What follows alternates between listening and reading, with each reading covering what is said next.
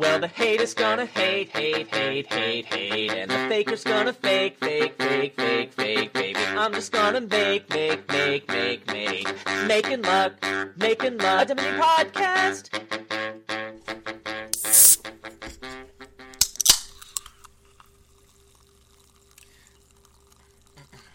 But yeah, if you are at all like into coffee, go to your local Starbucks and ask them if they have a Clover machine. It's not something that every Starbucks has, and we've looked into this, and the machine costs like $10,000 or something crazy. I did hear about this. You probably told me about it though. They're it's any given coffee that they have, they can make in the Clover machine, but they also have coffees that they'll only make in the Clover machine.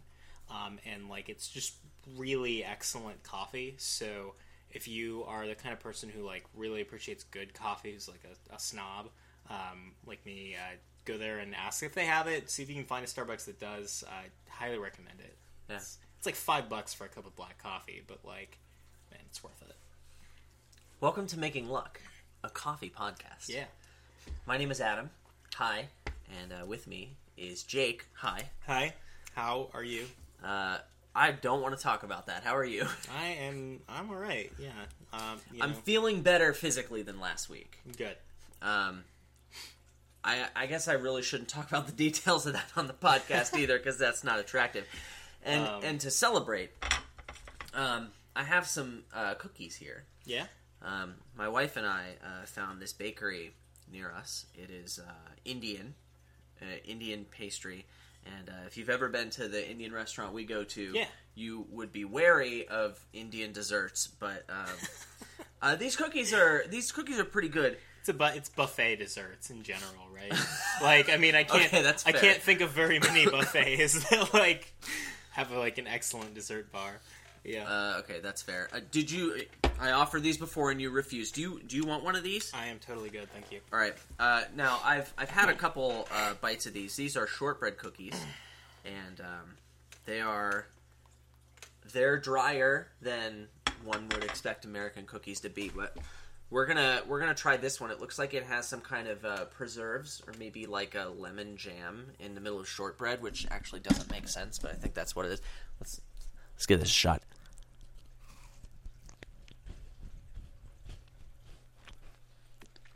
Has a crunch to it, yeah. Yeah, but it's still like soft, like that sandy kind of texture. Okay. It's like an orange marmalade, or maybe like a bergamot filling. Okay. The tart orange. It actually doesn't make much sense with the shortbread, but whatever. Oh god. This is the chocolate one. I just dropped it on the floor, but 5-second rule. I'm going to pick the dog hairs off of it because this is worth it.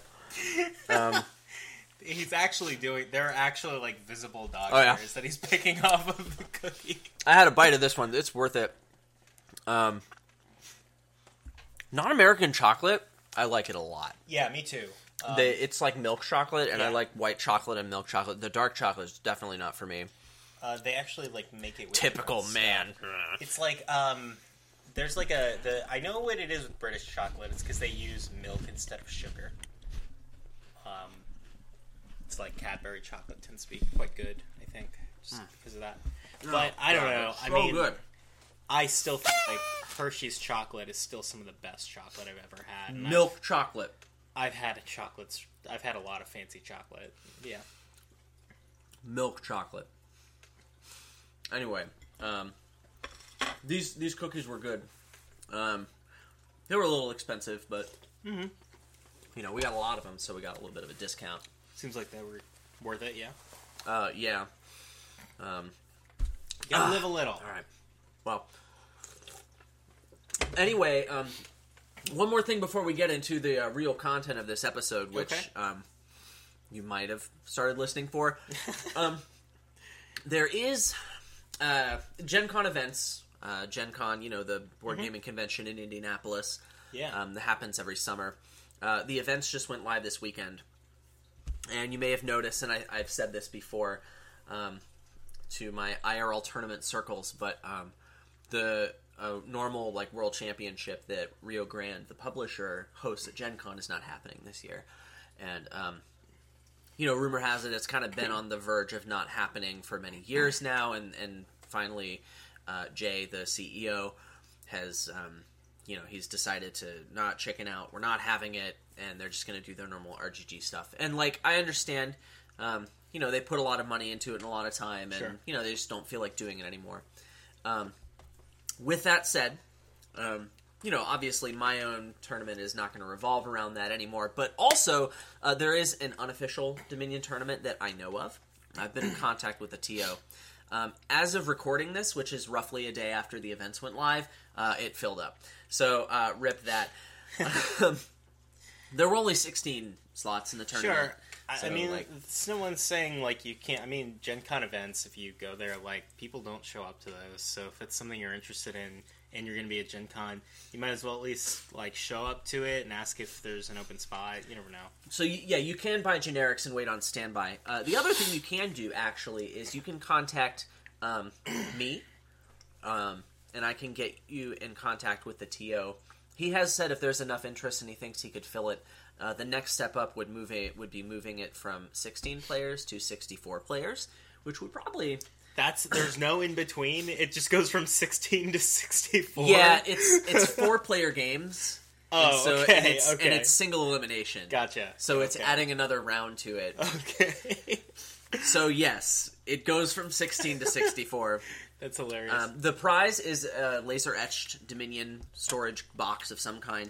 The guy who runs it designs these things, and so I'm going to maybe see if I can get him to help me with some of the stuff for my tournaments. He actually doesn't live too far away from here. But anyway, I can get you in... If there's a big clamoring of desire for this, it's not impossible that the format could be extended. I'm not going to be going to Gen Con this year. I've got other plans this summer, and they're more important than Gen Con. We'll get to that later. But anyway, I wanted to let people know about that, and also, I do have a Facebook group where if you're in the Midwest of the USA or anywhere nearby, you can get notified of any kind of events like this that are going to happen. So I know this same guy is hoping to run something at Origins in the future. I don't know if he's planning on doing anything this year. I kind of doubt it, but he mentioned next year.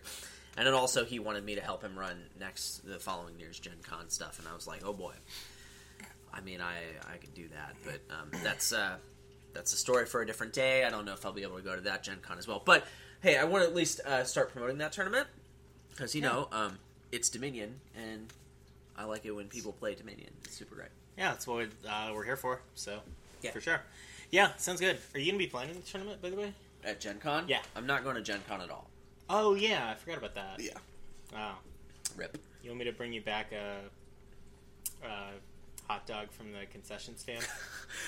There were a lot of ways you could complete that sentence that I would have said yes to, but that was not one of them.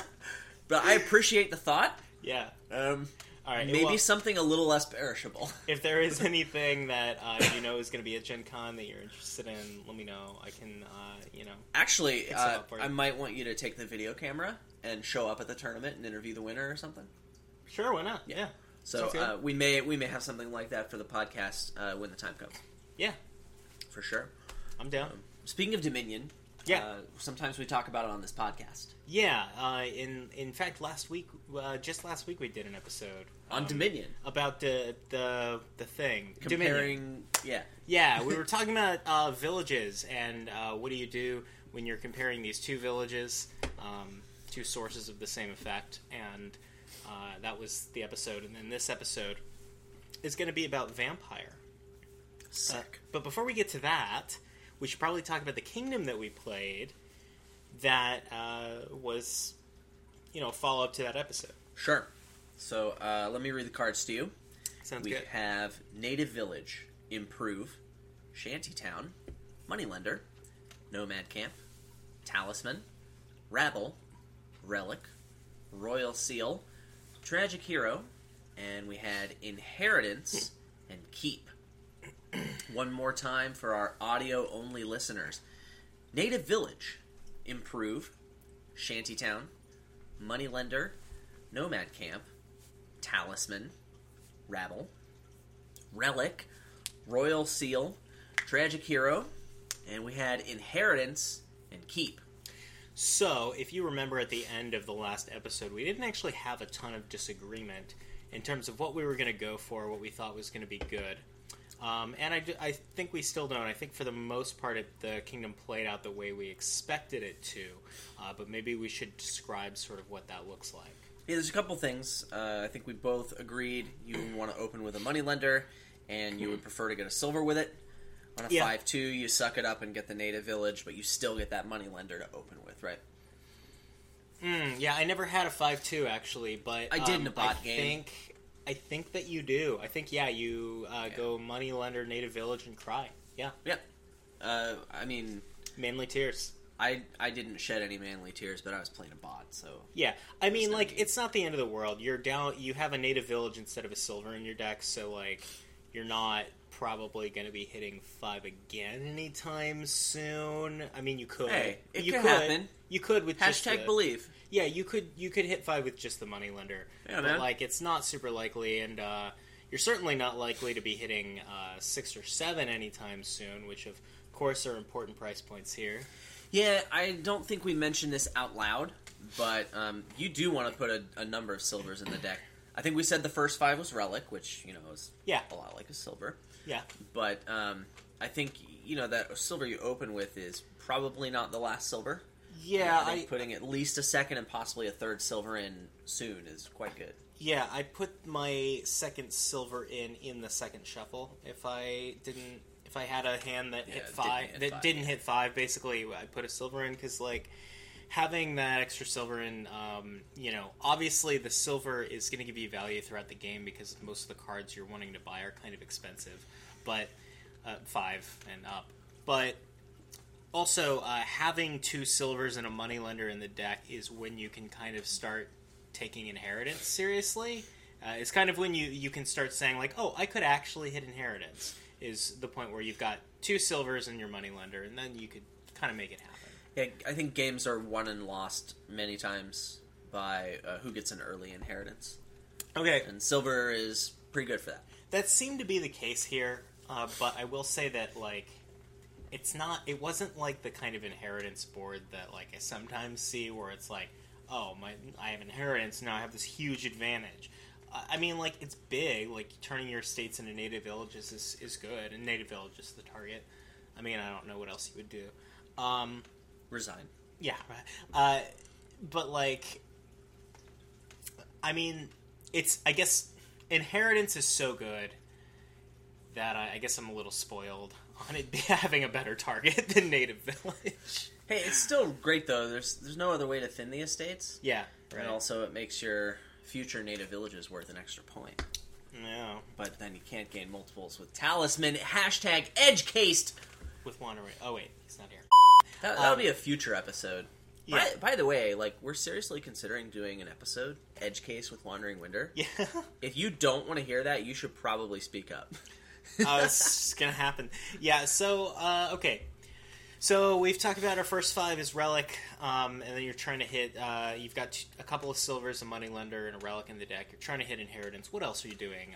You're... Spamming Tragic Heroes. Yeah, just about. So you're spamming Tragic Heroes partially because you've got a bunch of native villages in the deck because you just inherited them. Yeah. And so this Smithy variant becomes quite good, and so, it's got the buy as well. Yeah, the buy is a big deal, and blowing it up to get a treasure is a big deal with Keep around. Having that option later in the game, yeah, that's quite good because you can, your opponent can't really leave piles too low because, Keep points can always be manipulated with Tragic Hero blow-ups. Yeah, I mean, you say having that option later in the game. I think doing it later in the game is really good. Yeah. Whenever you can. I mean, yeah, I guess option is being generous because it's usually, going to happen or it's not. Right. I didn't find myself with much control over whether or not I could do this. That's true. So I think the point... we had originally chosen this kingdom because Jake first saw it and he was like, oh, Shantytown is better than Native Village for this deck. And then by the time we recorded the episode, Jake was like, okay, Native Village is a good card for this deck, and probably you want more of those in Shantytowns. Yeah. And I think the why behind that is a little bit illuminating, and also when to break that and go for the Shantytown. Sure. I think it goes back to a point that we were making in the last episode, especially with villages. the number of cards that you draw with that village is going to be really significant. And in a lot of cases, let's say you can't expect to draw the cards off Shantytown, then you're going to prefer Native Village. Because even though Native Village doesn't draw you the one entire card per play, it's drawing you more than 0, which is what you can expect out of Shantytown if your deck isn't going to be capable of getting that. Yeah, I mean, like, Shantytown kind of rewards you for having flexibility with the order you play your cards in. And that means that extra actions. Right, and that flexibility is usually only, like, given to you by villages. So, like, the other villages besides Shantytown. Exactly. So, like, the thing is that the native village, the Shantytown for most of the game, is effectively drawing you 0 cards. You can get lucky and it draws you 2, but, like... But if your name is Adam Horton, you can't. Yeah, I'm not going to rely on that until I've got a bunch of native villages in my deck. Once I've inherited native village, and I've got a few, maybe from estates or other native villages I've gotten, then I started actually taking the Shantytowns. Yeah, you can, like, splash a couple of those bad boys. Yeah, not too many. Don't go crazy. And, like... I wouldn't say more than 2. Because, yeah, the native villages draw you a maximum of 1 card. Depending on how, it's actually less. But yeah, it's weird. Whereas the Shantytowns can draw you more than that. It's an asymptotic maximum. Right, and you can... I mean, the having the bunch of native villages gives you the flexibility to let your Shantytowns draw cards. You lose flexibility in terms of, like, not getting to take stuff off your native village bat when maybe you wanted to, and you can draw them in bad situations. But anyway... not a huge deal, because, like, if you just leave the Shantytowns alone, they'll leave you alone. Yeah, you're not... They're more afraid of you than you're afraid of them. Right. Yeah. You're not losing out on a huge amount of deck potential, but, you know, it can be nice to have a few. Yeah, it wasn't awful, but, like, I mean, I would say the bread and butter village, the hashtag bread and butter village, is native village. That's what I want to inherit, and that's what I want to be thinking, oh, this is where my actions are coming from. Yeah, and so from there, you kind of just build up in payload. You just play normal. Yeah. Normal Dominion. You just spam a bunch of tragic heroes and villages. At a certain point, you get some royal seals, possibly some talismans if you need the points. Area control for keep, man. Yeah. And sometimes you get a copper. Yeah, I actually did get a victory copper in one of the... Sick. Yeah. Anyway. So, yeah, not a lot to say about that board, I guess. Yeah, not a lot more. Yeah. But before we move on, I just want to take one more bite of this cookie, because I've been staring at it, and it looks so good. All right. So Adam's doing that. I'm going to go ahead and read the text of Vampire. Vampire is a knight card. It's also an attack from the Nocturne expansion. So this is just a knight card. It's not an action. So, like, you only get to play this in the knight phase. And it says each other player receives the next hex. Gain a card costing up to 5 other than Vampire, and then exchange this for a bat. And Vampire itself costs 5s. That's important. So, each other player takes a hex when you play the Vampire, and then you gain a card costing up to 5, and then you change the Vampire into a bat. And Bat is another knight card from Nocturne, and it costs 2. It says, trash up to 2 cards from your hand. Remember, this is in the knight phase, so they can't be cards you've played or anything. Trash up to 2 cards from your hand. If you trash at least 1, change the Bat back into a Vampire. So you've got this cycle of the Bat gaining cards, and then the Bat eating other cards and turning back into Vampire. And all throughout the while, it is throwing hexes out at your opponent. Yeah, so, so I think it's an interesting story how the card came about. Not many cards in Dominion are conceived based on theme, if you believe that. Dominion hasn't exactly had a strong theme. But for Nocturne, during playtesting, you know, a lot of the cards were done, and it was like, well, we want a vampire card. None of these cards are vampire cards. Let's make a vampire card. Yeah. So then the playtesters made a vampire card, and here it is. And I do know at one point that you could gain vampires with vampires. and then it turns out that was really powerful, and so now you can't gain vampires with vampires. So, interesting. Was it really powerful?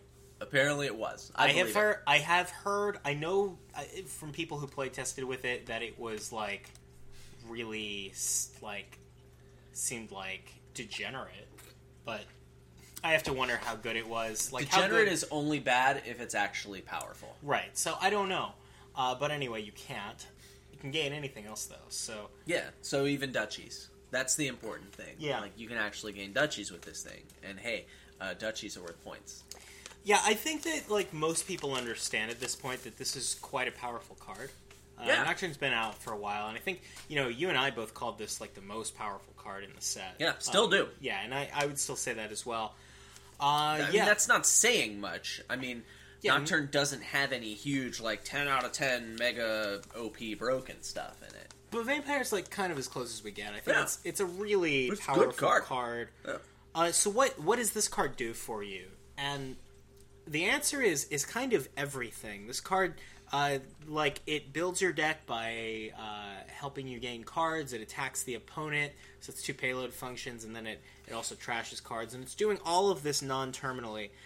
So if it has one weakness, it's that it's doing everything. It's kind of a jack of all trades, master of none.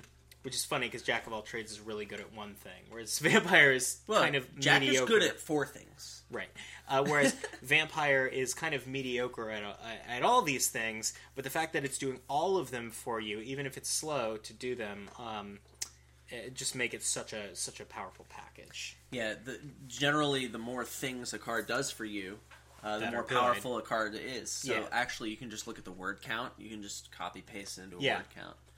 So that's why, like, Prince and Possession are really powerful. They have a lot of words. I'm kidding. True. That's not true. So, but yeah, the fact that it does a lot of different things for you really helps it with being a good card. Yeah. So, I mean, we want to talk about the deck control aspects of the Vampire, and then we want to talk about the payload. And from there are 2 aspects of the payload. So the deck control is really just trashing. And then the payload of it, we have the gains and we have the attack. Mm-hmm. So we'll talk about all 3 of those sort of separately. But, yeah. Which one first? Well, let's do the one that you get second. Talk about that first. Deck control. Okay. So, yeah. So, like, let's think about the reason that it can be kind of good to, like, put a Vampire in your deck early. I mean, it's a gainer, so that's strong. But really what we're looking at is that this is a card that can trash cards. And so, like, there's a really high floor of value to that. Like, anything that can trash cards, especially non-terminally, like Vampire can, is something that it's going to be, valuable to put in your deck early on. Yeah, at the beginning of your game, say your biggest priority is trashing cards, and, your second biggest is gaining cards. Mm-hmm. And Vampire plus Bat will do both of these things for you eventually. And so, I mean, I guess that points to you want to have this early. Yeah, and yet, I mean, and you do want to have it early, and, like, it's bad at thinning, though. Like, I will say, like, as a thinner, it's not that impressive. The fact that it's doing all these other things, the fact that it thins at all while it's doing all these other things for you make it a really impressive package, but, like, if you think about it, this is a card that costs 5, so you have to be putting, like, stock cards in your deck in order to get one. Usually, unless you can open with it, in which case that's really good. But it also flips each shuffle between thinning cards and not thinning cards. So, like, it's a Vampire and it's not thinning, and it's actually giving you a card. And then the Bat is trashing 2 cards. So, like, the net thinning rate is that it's getting rid of 1 card per shuffle.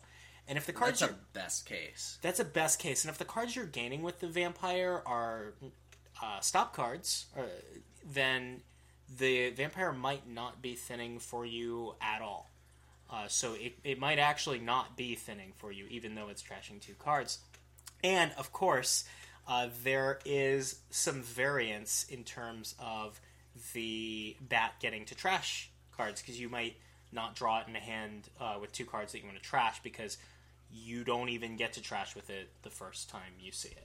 Yeah, what you don't want to do is sit there and not put any good cards in your deck because, well, I don't want them getting in the way of my bat and my bad cards. Don't do that. That's pretty bad. And so by the time you find your bat, which, takes a minute, you're probably going to have some of these cards that you don't want to trash, and if you might be drawing them with your bat. Right, so by the time you see all this together, maybe you don't have 2 cards you want to trash, or, maybe you didn't manage to find it in that hand.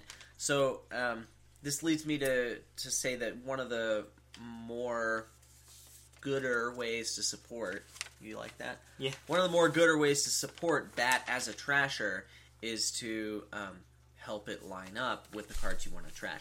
Most trashers don't have issues with that because they can just trash the bad cards super fast, and then you don't have that many cards, so it doesn't have a problem lining up with the remaining bad cards. Bat doesn't have that built in. Yeah, because by the time you put it in the deck, and then it doesn't even start trashing for you right away.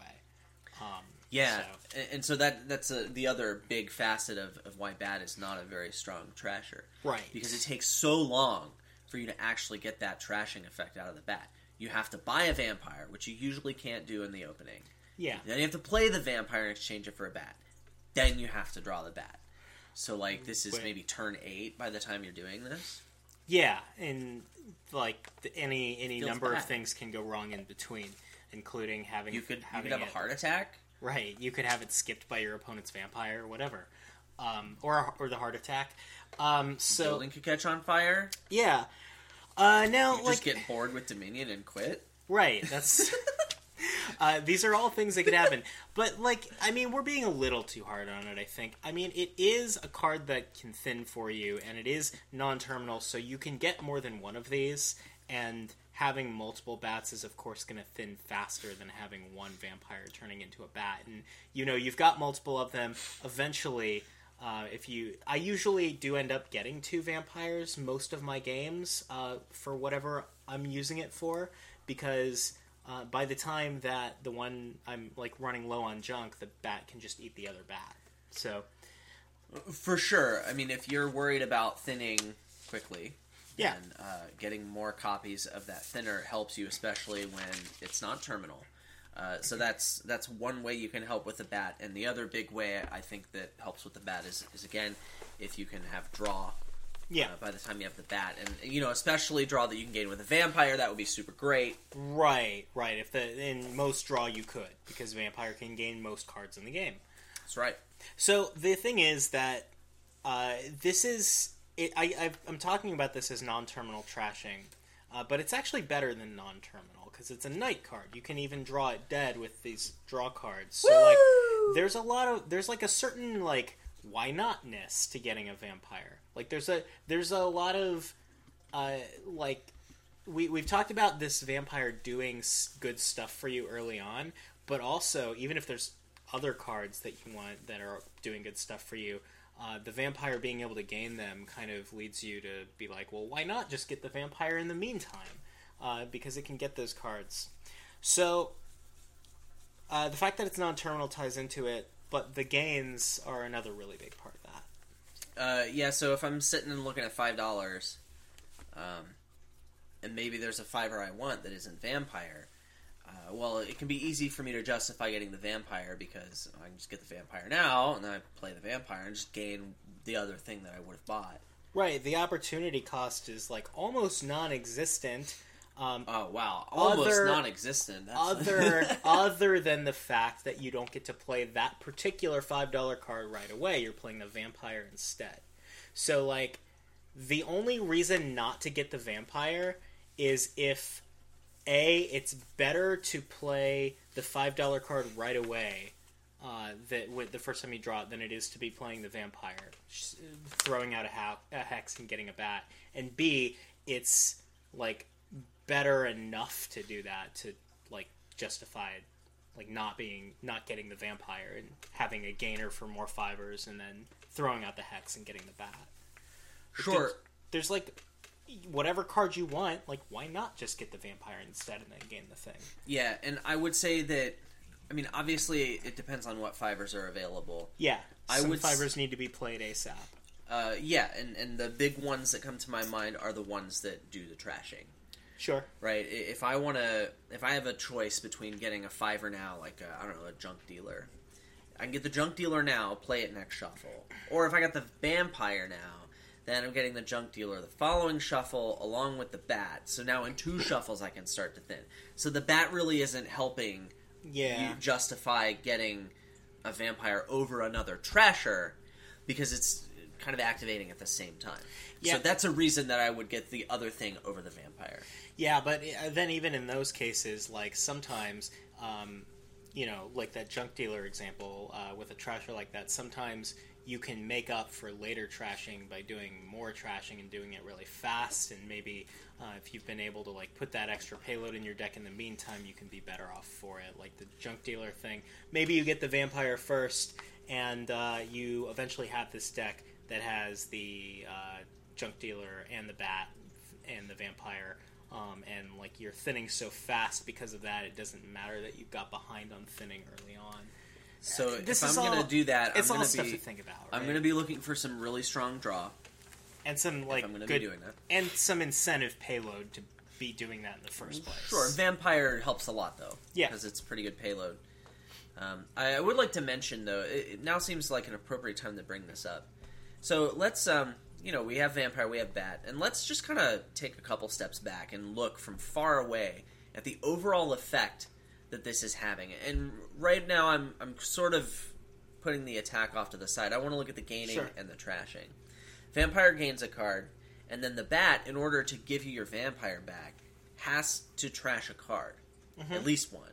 So during that cycle of vampire bat, during that hashtag thematic vampire bat cycle, it's either card neutral or it's getting rid of a card. You're not going to increase the total number of cards in your deck, right? Unless you're going to leave it as a bat forever, like, unless it never turns back to a vampire, then you could do it. Right. It's not a sustainable thing. Like, it's not like a workshop where, every time I shuffle my deck, I add an extra card because of my workshop. It's not that way.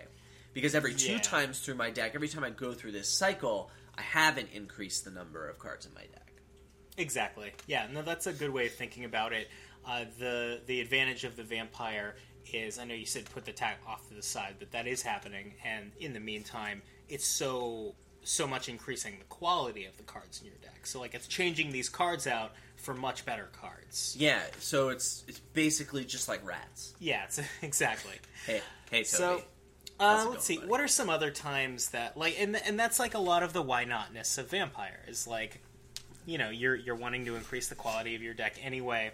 And this doesn't slow you down to do it with vampire versus just buying extra copies of the card over the long term. Yeah, and it might even speed you up. So, like, why not just do it with vampire? There are a few other reasons, like maybe the fivers that you need to be gaining are like a certain kind of attack that you really need to, like, get the jump on, so to speak, and, like, start playing ASAP. Like, like a junker, Yeah, like a junker is a good one. Also, like, the junker makes it, like, harder for your opponent to line up to, like, get thin with vampires. So, like, that's a thing.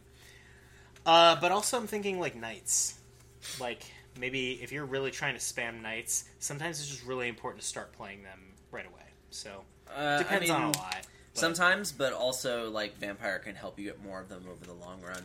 Yeah, and then, also help you play it more over the long run. So, it could also die to knights. So, like, it depends on a lot. Sure, that depends on how lucky you feel.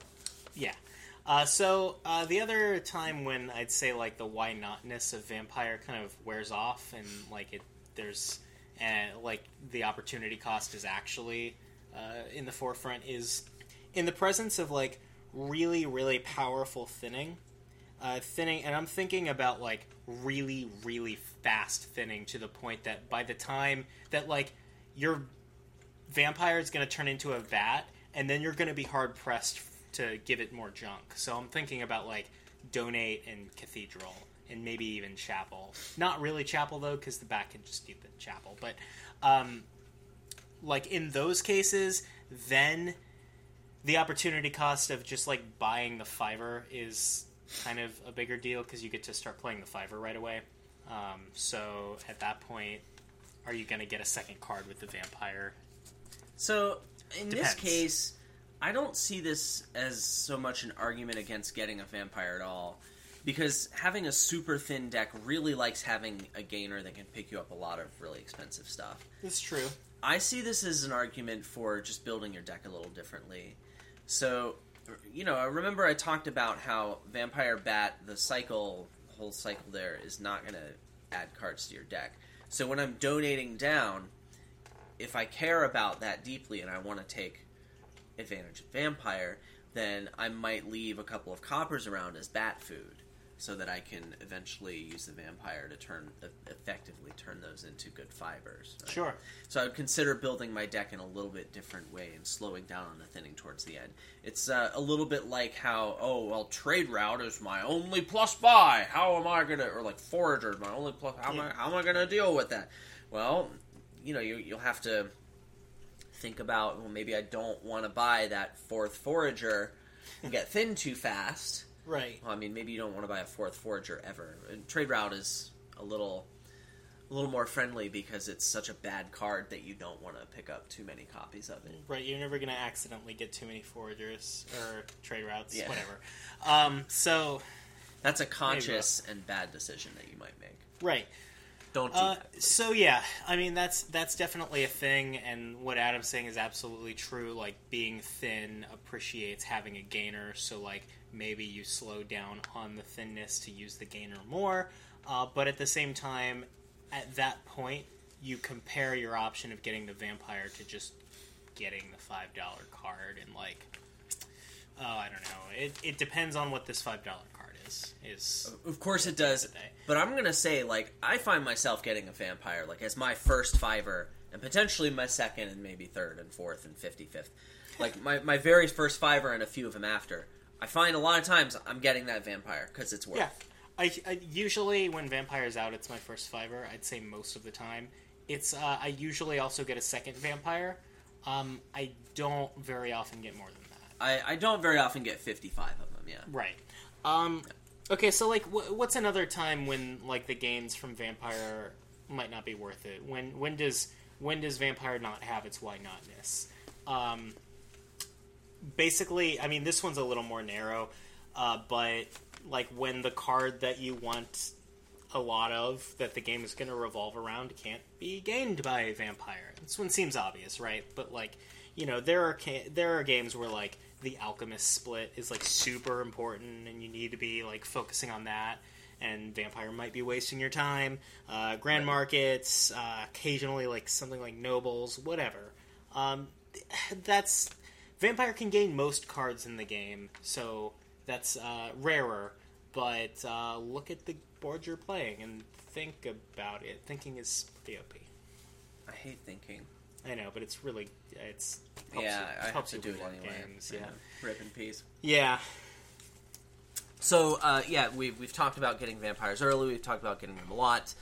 Do you want to briefly mention these attacks just to get this out of the way? Okay, I will say, like, I have kind of outgrown my hatred of hexes. I don't believe you. When we were outlining this episode, I was like halfway through, I was typing and it just hit me. I was like, wait a second, we're going to have to choose a kingdom with Vampire in it? Yeah. Which means at some point, Jake is going to get hexed, and it's going to be deluded or envious. And he's going to get tilted and maybe resign the game. Yeah, but and there's nothing we can do to stop that. No, but here's the thing, is like, I get tilted and resign the game over stuff that happens from other attacks, too. So, like, I think that, like, you were pretty on the mark when you said that, like... like, my problems with the hexing attacks are really just implicit to attacks in general. Oh, man. Anyway. It's been like 2 years since before Nocturne came out that, like, you were salty about a hex that got you. And I was like, so you just hate all attacks. And you're like, no! I didn't scream it like that, but it was about like that. That was a dramatization. Yeah, I mean, I have, like, hated hexes since before Nocturne even came out, but... But now I kind of just get annoyed by them the same way I get annoyed by the rest of attacks. And the rest of Dominion? Yeah. And the rest of life? Yeah. Actually. Yeah. Yeah. Okay. So the attack portion of Vampire but, is it's not just all like life. Right. I mean, of course, like, attacks do have more variance typically in games than other kinds of cards do, other kinds of payload. Okay, but, let me just be a little more precise in Yeah. that statement. If I play one attack card one single time, yeah. that has a lot of variance, because if I play a militia and you discard 2 estates, you don't care about who gives a flying fudge bars, right? Right. No one cares. I but mean, if I hit 2 coppers and then you can't get a thing, and then, that's really bad. Yeah, in the same way, like, sometimes with Vampire, that kind of, like, represents attacks in general. Like, this attack could do anything. I hit you with bad omens, but you don't have any coppers. Woo! Or, like, that's even good for you. Woo! Yeah. Or I played Locust and I trashed your goat. Good luck. Wow, he really doesn't. He loved that goat. Yeah. Yeah, stuff like that. Okay. Anyone get that reference, please? Comment section. Go. Right. So, all right. So the attack from Vampire. We've talked about like the fact that the Vampire is kind of like card neutral. Oh, I was in the middle of a thought. Okay, I'm gonna let you finish. One particular play of an attack card has high variance, but the point is, you don't want to just play a militia one time over the course of the game. You want to play every stinking turn, right? Right. So, it stands to reason that with other attacks, like, I don't know, Vampire, you want to play that a lot. Vampire, though, isn't restricted to that once per turn, right? If I have both Vampires in one hand, it's okay. I can hex them twice. Great. So the more times you hex your opponent over the course of the game, the more you can be sure that at some point it's going to mildly annoy them. Or maybe they'll hit Deluded or Envious and click the Resign button. Yeah, I mean, so, like, these hexes do span the gamut. There is a lot of variance in what the hexes can do, but, like, yeah, there's some like, consistent value of annoyance that you can, like, consistent understand. In quotation marks, but yeah. Yeah, I mean, the thing is, like, what do you expect?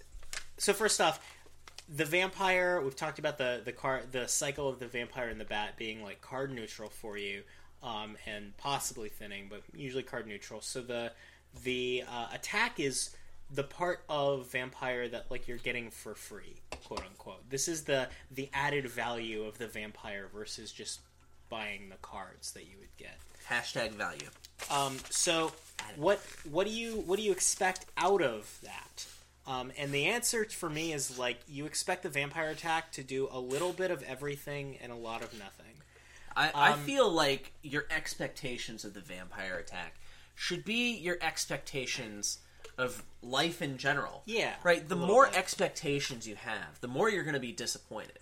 Right. Like when I found out... That is a good attitude. When I found out we were pregnant and everyone's asking, like, oh, do you want it to be a boy or a girl? You're the father. You must want a boy. And I said... I don't care. Yeah. Like, I don't have any expectations. The contents of my child's crotch are maybe of health concern to me. But, like, at a certain point, that's no longer my business, and that's okay. Right? Right. It's just like that with Vampire. The point is, if you have an expectation... Right. It's like with the Vampire attack. So, like... Bear in mind, like, this attack isn't something, like, we've talked about, like, wanting to play any given attack multiple times on your opponent throughout the game to, like, just have more of an impact on them. The Vampire attack is kind of hard to consistently pelt them with throughout the game, so, like, whatever slowdown or disruption you get out of the Vampire hexes, if that's your only hexer, is more of, like, an acute annoyance than a long-term problem. Whatever you hit them with, you're probably not going to be hitting them with, like, over and over again. So whatever it ends up doing, like, understand that the attack from Vampire is like a little perk of the card. It's added value from the cycle of Bat and Vampire gaining you cards and trashing things. It's like the fact that, I didn't care about having a boy, but then that's why we had a boy, right? Which apparently I wanted. Right? Exactly. Society is telling me that I wanted that. And so that's what happens with Vampire, right? You don't expect anything out of the attack, and that's the way you can find enlightenment. Now you can get the value out of the attack. And Hashtag namaste. Well, and why do we feel the need to make that point? Because otherwise you'll get tilted and lose games. Well, yeah, there's that. But also, like, how does this affect your decision-making with Vampire? And I think it actually does have an impact, because, like... I agree. There are a lot of attacks that you look at, and the presence of the attack being there affects what kind of deck you go for, affects whether or not you try to, like, front run and rush the game end, like, buy a bunch of provinces really quickly, affects, like, and, like, certain attacks, like, make that bad. Like, generally any attack slows down, like, a front-running money player and gives somebody else a chance to catch up. It makes you want to build a little more, yeah? Yeah, Vampire, I don't think... Vampire helps you build more, so, like, it does that, but, like, I don't think that Vampire is, like, something that you can rely on to, like, slow down an opponent. I think it's, like, it's something that, like, the attack is some guaranteed value, but it's an acute annoyance. It's not something that's, like, going to give them a systemic problem that's going to keep them from closing out the game. Sure, it's not like I have this vision of exactly the dickery that I'm going to do to my opponent. Yeah, I'm not going to play 5 Rabbles on them and shut down their turn. Yeah, I'm not going to give them the entire curse pile, and now they're going to have the entire curse pile, or I'm not going to make sure that they only have 3 cards in every single hand. I'm going to buy vampires, and maybe if I need to attack them, buy more vampires, and try and play vampires, and hope that it slows them down in this non-specific, ethereal, generic kind of way. And it probably will. Yeah, probably will. And the thing is that, like, yeah, I guess what I'd say is that Vampire is pretty good in almost any deck I can dream up, but Vampire doesn't really have any impact at all on what kind of deck I'm going to build. Like, Vampire doesn't really affect, for me, what the strategy is, because Vampire is such a versatile card, and also, you know, it's such a bad trasher that it doesn't, like, I can't, like, play this deck that needs trashing because Vampire is out. I can't, like... And, like, the attack isn't, like, so long-term disruptive that I can slow down a front-runner because Vampire is out. But Vampire goes in just about any deck I could be, like, you know, wanting to build. So, it does a little bit of everything for you, and it doesn't excel at any of it. Yeah. I think there were, well, the 2 main points I wanted to get to, and I think it might be time to address this fact. Sure. You know, a lot of gainers are okay until you want to gain victory cards. Vampire's really great because it can gain duchies, and duchies are worth points. Yeah. I think that the fact that it gains duchies not only means that you can justify maybe putting more of them in the deck, but also maybe putting them in the deck a little later than you might do for other gainers. Yeah, like, there is a perfectly valid play some of the time where, like, you need points, and those points can't be provinces for whatever reason, so you'd be looking at a duchy. It's like, I want to buy a duchy now. Right, or, you know, what generic non-province VP here. And instead you get the vampire. So, like, Yeah, that's happened to me before. Right, there are plenty of times where that's a really strong play, but it has some drawbacks as well. But it also has some, like, really huge upsides. So, like, I think we should talk about the pros and cons. Some minor upsides, but yeah. Well, okay, let's talk about the pros and cons of, like, buying Vampire for points. Like, you've decided, and, like, most of this comes down to, like, Vampire's a good card and it can gain points. So, like, I need points and I'm going to get the Vampire instead of this other thing that I'd be buying. Sure. So, like, the main drawback to me seems like I don't get these points right away. Yeah. And, you know, once I have the duchy, now I have this bat that maybe I didn't want. So it seems like the window where this is really good is maybe I know I'm going to get exactly one more turn. Mm-hmm. And then now I would think, okay, well, I wanted this duchy, but I'm going to get one more turn. So I know I'm going to draw that vampire or duchy or whatever it is. So I might as well get the vampire, because then I can get the duchy later and then throw in the attack. Yeah, so, like, the time when you're drawing the vampire exactly once, and then you're never drawing it again. And you know you're going to draw it exactly once. Right. That's the case where buying the vampire is strictly better than buying the duchy. Pretty much. Better. Yeah, I mean, pretty much. Yeah, it's strictly better at that point. Unless the duchies are going to run out. It's strictly better, except for when it's not. So pay attention to that. What we're saying here is that a lot of the time there is a point in the game where you realize you need to catch up in points, where you realize just buying provinces is not going to do it, and a lot of the time that means you start buying duchies. So those vampires that you already have in your deck are super great for that, right? And maybe you even get and one maybe or two you more. get more. You get like 3 vampires, or maybe 4. Right, and you would 50. be. And like Adam said, you're getting these later in the game because, like, they can help you, like, be kind of a replacement for those duchies you'd be getting. And later than you would get a workshop. Right. It's better than to draw a vampire than draw a duchy. Sure. Yeah. Okay. Yeah. So, overall, vampire has these effects. It's got the gainer, it's got the attack, it's got the trashing. It's a variety of effects, and we've talked about cards that have a variety of effects before. We want to look for synergies. One of the things, so like with Governor, there was kind of a game plan all wrapped up into Governor, right? And so anything that would substitute as part of that game plan could allow you to play your Governors for other things. Now, Vampire doesn't have modes in where you get to just completely forgo playing it. Well, if I have other trashing, I can skip the bat and use Vampire for more Vampire things. So that's not the case with Vampire. It's always going to do the thing that Vampire does, or the thing that Bat does. Yeah. When it's time to do that thing. So if I'm looking for other synergies, I can also approach this from the standpoint of, what doesn't all of that do? And so with Vampire, didn't like to thin all of your cards. Yeah. So in this case, Governor doesn't really like to draw cards. That's not what it does. So I'm looking for a complementary effect. I would say one of the stronger synergies is draw cards, and so we look at everything as a whole, and we can take away, this is what Vampire does, this is what Vampire doesn't do, and that's what I'm looking for if I want to support Vampire, which, you're probably getting Vampire because it's a great card. Duchy. Yeah. Sounds good. Yeah. And that's the episode. And to wrap this up, we're going to talk a little bit about a kingdom. And that kingdom, it's going to have Vampire in it. No way, man. Yeah. Get out. Yeah.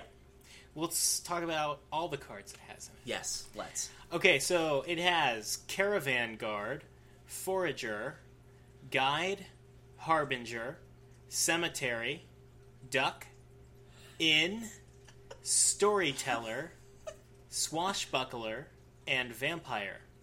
Once more, for our audio-only listeners, we have Caravan Guard, Forager, Guide, Harbinger, Cemetery, Duke, Inn, Storyteller, Swashbuckler, and Vampire. So you just went through the first time, and like one of the more important cards on the board, and you just said Duck, and like you never went back until the second time. Well, yeah, I mean, I already read it. Okay, so it's the new promo card is called Duck. Yeah. Okay, so this is a board. All right, we're good. I'm fine. It's okay. All right.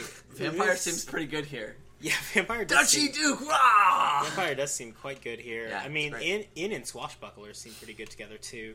Oh, look at that hashtag synergy. Well, yeah, I think you're fighting over the chest this game. I think it's interesting because we talked about how Vampire doesn't overall gain you cards, and neither does Forager. And whoopsie doodle, that's the only source of extra gains, except for the treasure chest! Yeah. So maybe that'll become relevant. Oh, I think it most certainly will. I mean, also, the treasure chest is a good thing to have. Yeah. Always. It's especially because we've got Storyteller. Especially because we have Swashbuckler. Well, yeah. Well, especially because you can draw cards. I mean, like, I think that, like, keeping the chest for a while is going to be a really strong thing to do if you can. And, like, if you let your opponent keep the chest uncontested, I think you just lose. Because they can be, like, doing lots of crazy stuff with lots of storyteller draw and I think I'm getting a couple of vampires here and swashbucklers and storytellers and inns. And I'm going to be honest. I don't see myself drawing that many cards. I do. So, you want to play a deck that draws a lot of stuff. Yeah. And mad respect for that. Yeah. I want to green a little sooner. There's Duke, and I think the Duchy split is super important, right? I think it can be, but I think that if I build a deck that outclasses yours because you dived for Duchies, I can empty provinces quickly enough that you're not going to get to some, like, points threshold that I can't catch up from. That seems very ambitious. I think what you're saying seems more ambitious, where you're going to get so many points so quickly that I just can't catch up. I'm not intending to get so many points so quickly. I'm intending to get so many points. I don't think you're going to... So, like, the Duchy split does seem quite good to win if you can. That said, I don't think losing at 3-5 is going to lose you the game. I think losing at 3-5 and having the same deck as your opponent will lose you the game. But, like, losing at 3-5 and having a much better deck than your opponent, I think you still got a really good shot. Yeah, it seems like if you're going to go for what you said, and I'm going to go for getting Duchies earlier, then the point of you getting Duchies is to deny them to me, to lower my point ceiling for my Dukes, right? Sure. And that seems valid, and I would say that if I only get 5 Duchies, I would have to consider changing plans. Yeah, you'd have to pivot. The nice thing about Vampire is it can help you change your plans, right? If I get these Duchies and I decide I don't like them, I will feed them to my back. No, you won't. Okay. Actually, well, you're probably a little more likely to do that, right? You're going to buy the Duchies to deny them, and then, whoopsie doodles, my dad ate the Duchy, right? I don't see myself doing that, for the record. I could see it happening. I don't, for the record, I don't think the Duchies are going to be so bad for my deck that I'm going to trash them unless I really, really, really need bat food, and I don't know. I think I'm more likely to keep the Duchies in my deck, to deny them to you, but also because they're points and I want them. And don't get me wrong, I'm going to be trying to build a bigger, higher payload deck in the meantime. It's not so much that, like, I want to have the Duchies in my deck. It's more that, like, they're not so bad that they're not worth the points that they're worth. Like, I'm not gonna... They're not so bad that they're not so bad that they're not worth 3 points anymore. Yeah, let's get that on the table right now. Yeah, in this game, Jake, Duchies will be worth 3 points. Yeah, and you can't stop that from happening, you son of a bitch. Which is funny because we just played a game that was about stopping that from happening. Yeah, it had wall and embargo, and that was funny. So, I'm saying, like, I'm not gonna trash Duchies to bat. Like, because, like, they're not... Yes, I want to deny them to you, but I also, like, they're 3 points, and, like, it's not... Having that extra stop... points. Having that extra stop card isn't so bad for me that I don't want 3 points. Like, you know. I mean, sure. I'm not going to tell you how to live your life, man. I think I want to green a little more earlier and a little more aggressively. I want a lot of vampires. Probably getting some swashies, right? That's going to just be a really good card for the deck. Because, you have a really good shot at getting that coffers. You're usually going to get plus 3 cards, plus 1 coffer out You're okay drawing Vampires Dead, which is, A-okay. Primo, just fine Aronia, and the bats, too.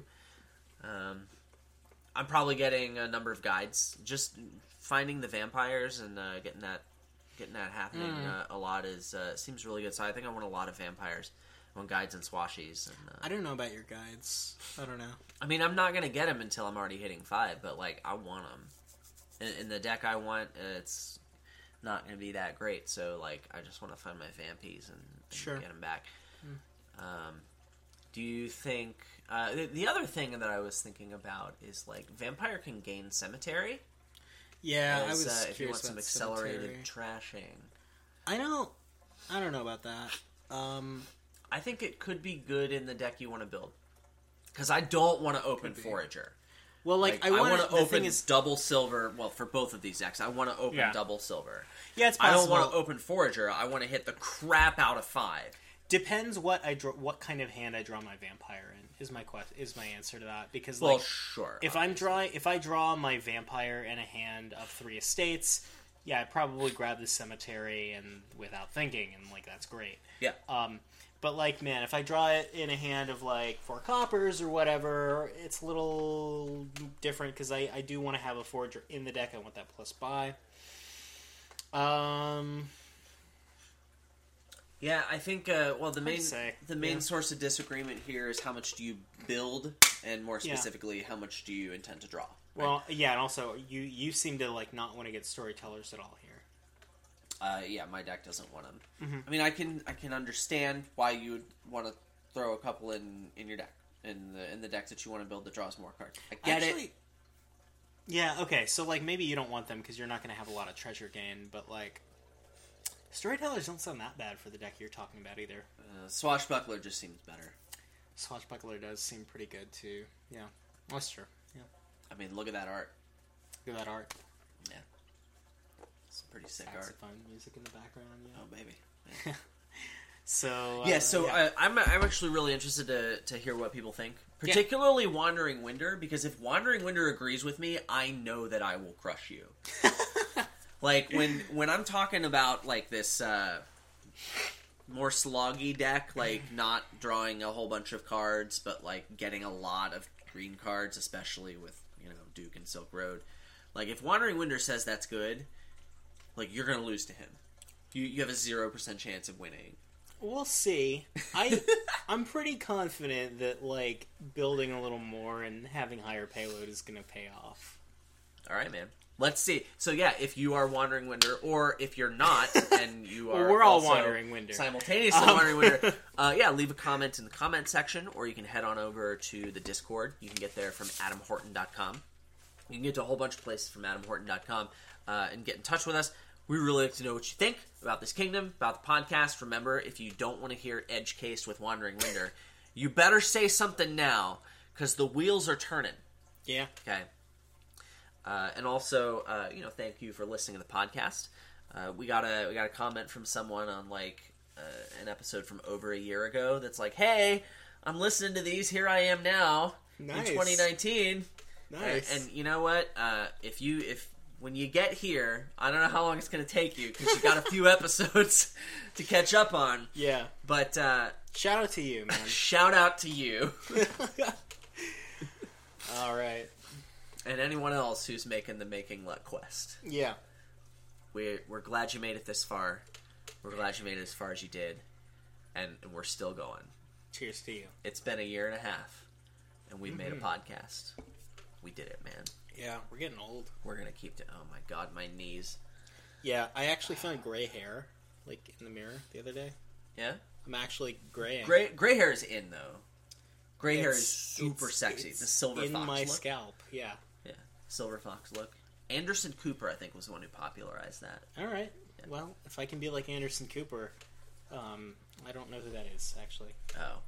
He's like a news anchor something. I don't know. Did Anderson Cooper popularize the silver fox look? Leave a comment in the comment section. You remember when news anchors were celebrities? It was a weird point in American history. Well, I mean, they kind of are, but they're like not really. Most of proper news anchors aren't really celebrities anymore. Well, yeah. We have because millennials killed news shows, right? Yeah. We have personality talking heads that are that's that are celebrities, like pundits. Yeah. We don't really have actual journalists. What, are we pundits? Are we what you're talking about? Is that us? Well, we are pushing the silver agenda. So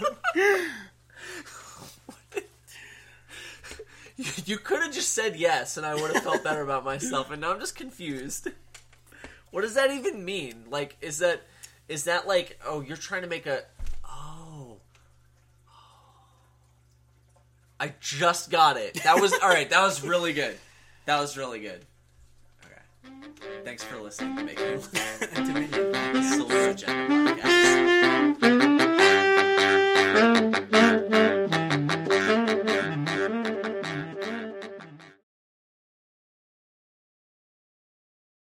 So here's what needs to happen, and maybe this can happen on the podcast too. Yeah. I need someone who knows a thing about coffee. Hi. Yeah. To give me a cup of introductory black coffee. Okay. So I have not acquired the taste of coffee. Sure. But I want you to give me a cup of black coffee for a new guy and say, Adam, if you don't like this, you don't like coffee. Okay, sure. I want that cup of coffee. I can actually take you to a Starbucks that has what's a Clover machine and there's there's a we don't even have to get fancy and get out a French press or anything. There's a Starbucks that I can point you to that can give you that experience because I'm going there with you. Yeah, sounds good. Bring in the video camera. All right, we're gonna vlog it. Okay. This is happening. Sounds good. Yeah. We're doing a hashtag field trip on Making Luck, a coffee podcast. A connoisseur's podcast.